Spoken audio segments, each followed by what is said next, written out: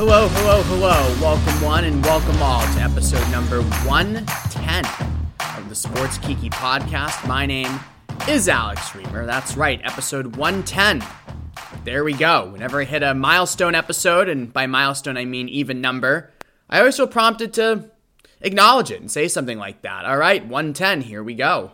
But anywho, yes, it's episode 110 of the Sports Kiki podcast. Thank you for listening. We are finally into April, which is great news. We've had some pretty high listenership numbers over these last couple weeks, if I don't say so myself. So thank you as always for tuning in. We talked about the Brittney Griner legal situation in Russia.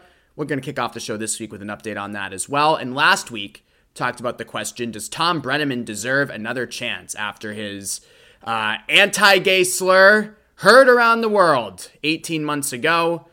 Sid Ziegler wrote a great feature story about that last week, talking to LGBTQ people in Cincinnati who know Brennaman or have dealt with Brennaman since the incident in August of 2020. So encourage you, read that piece if you haven't. It lends a lot of interesting questions. And as we talked about at length last week, the overriding sense is that, the people who have worked with Brennaman since that incident believe he truly wants to do the work and believe he truly cares about making a difference and educating himself about things that he previously did not know about. And I'm going to take their word for it. So it's an interesting piece, and especially in these times of cancel culture, and I do hate that phrase, but let's be honest, it is real, it does happen. I think it's always good to get that side of things and get the message that people can put in the work and can genuinely try to change.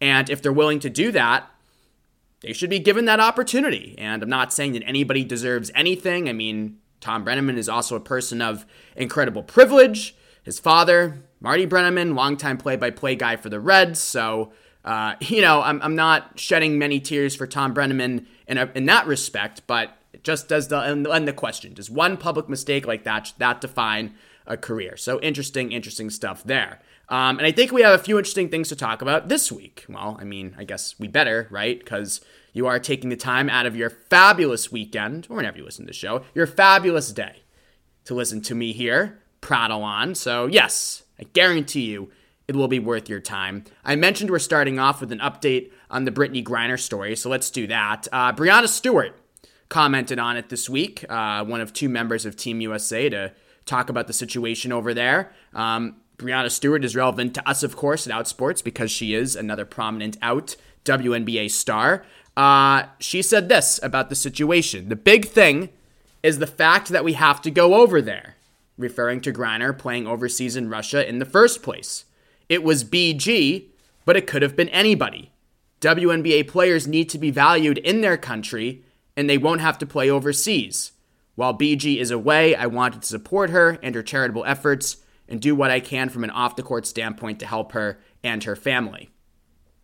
So I really like that statement from Breanna Stewart because when we talk about the macro issue here, what's our big cultural or societal takeaway from Brittney Griner being detained in Russia on drug charges? Of course, Russian authorities say that she packed some hashish oil in a vape pen in a carry-on baggage that and she was arrested in an airport near Moscow, and now she's being detained. Her crime carries a maximum penalty of 10 years in prison in Russia, so very serious and scary stuff. And Breanna Stewart sheds the light on the big topic. Why was Brittney Griner there in the first place? Why was the reigning WNBA MVP on Griner's team in Russia? And the answer is WNBA players can make 5 to 8 times more money playing overseas, including in Russia, as they do here in the U.S.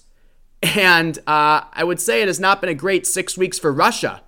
If you look at what's going on over there and the kind of country that Vladimir Putin is running and really the kind of rogue regime that he's running there. And continually getting more and more authoritarian. And yes, there's been a massive clampdown since the invasion of Ukraine, but this has been trending in this direction for many years. I mean, it's gotten increasingly hostile towards LGBTQ people as well. I mean, it was way back in like 2014, I believe, when Putin, in his first passed that law about banning LGBTQ discussion in schools and culture. I mean, so for at least a decade, we've really been going in this increasingly authoritarian and direction in Russia. And yet you have Brittney Griner, who's a gold medalist for Team USA, a WNBA champion, a college champion, an MVP. She's one of the biggest stars in the league, one of the biggest active athletes in the world. And she's playing overseas in Russia because despite all of that and everything I mentioned, she can make 5 to 8 times more money over there as she can here. It's just, it's sad. It's a sad situation, and it's something that needs to be addressed and changed. There are a couple ways to do that. Number one, again, is a greater societal issue where, we talk about all the time how men's sports outdraw women's sports, men's sports way more popular than women's sports.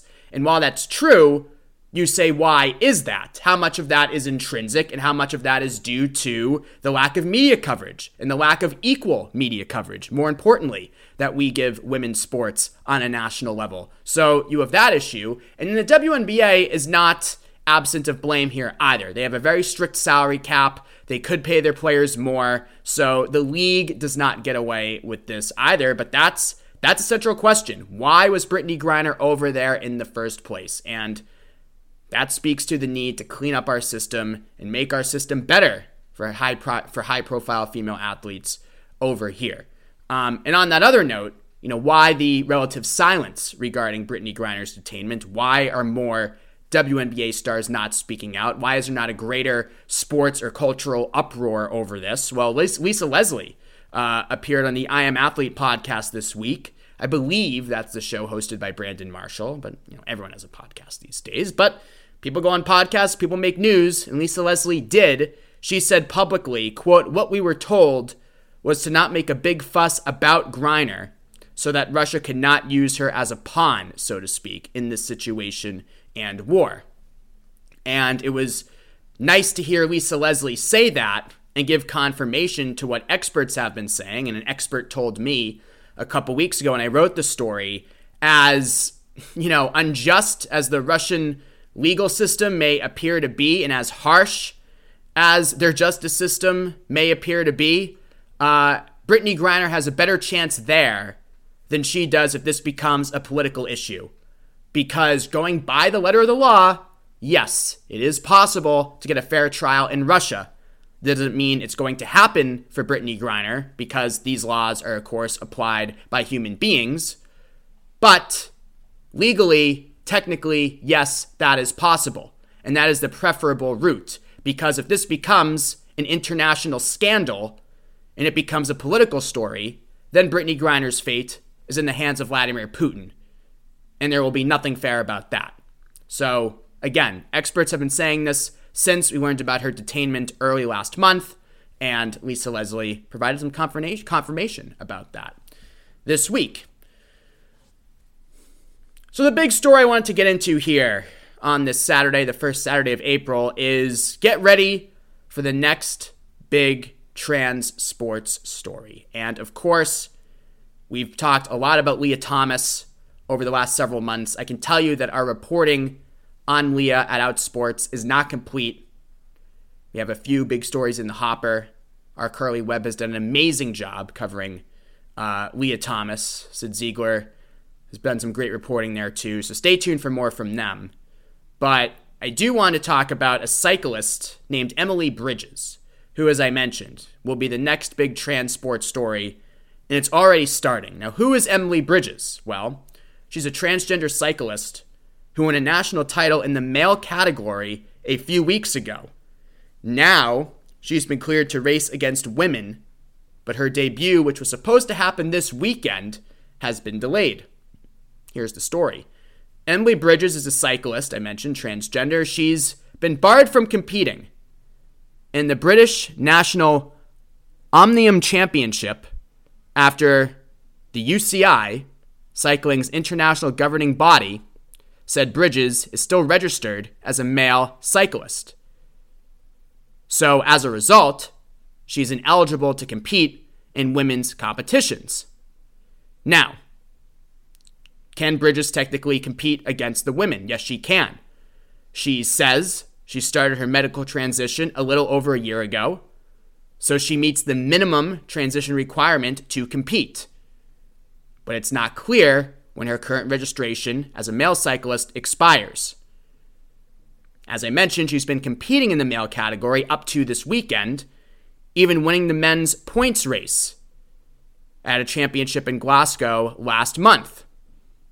So I mentioned, while so much attention has been paid to Lia Thomas, Bridges' story has the potential to elevate this debate to a level 10. Competing in the male category before starting transition, she was great. She set a national junior record in the 25-mile, and her pending participation in female events has already caused a stir and threats of boycott by some athletes, even before she's raced.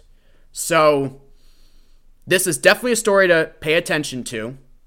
You have a transgender cyclist who says she started her medical transition a little over a year ago, so she does meet the minimum transition requirement to compete against the women. She was slated to compete against the women this weekend, but her debut has been delayed because she's still registered as a male cyclist. And as I mentioned, we don't know when that registration expires. So here we go. We don't just have that.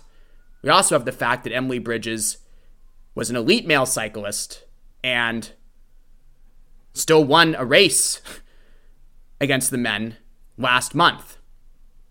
So let this be a reminder again of the complexities of this story. Now, I knew about Emily Bridges last year. I actually wrote a post on her for Outsports, and the crux of that post was about her mother and what her mother is doing to stand up for her daughter against transphobic trolls online and the disgusting hate that Bridges encountered when she first announced her transition last year. So that's where the complexities really come in, because of course, everybody should live their own open lives, and Emily Bridges loves cycling. She's a great cyclist.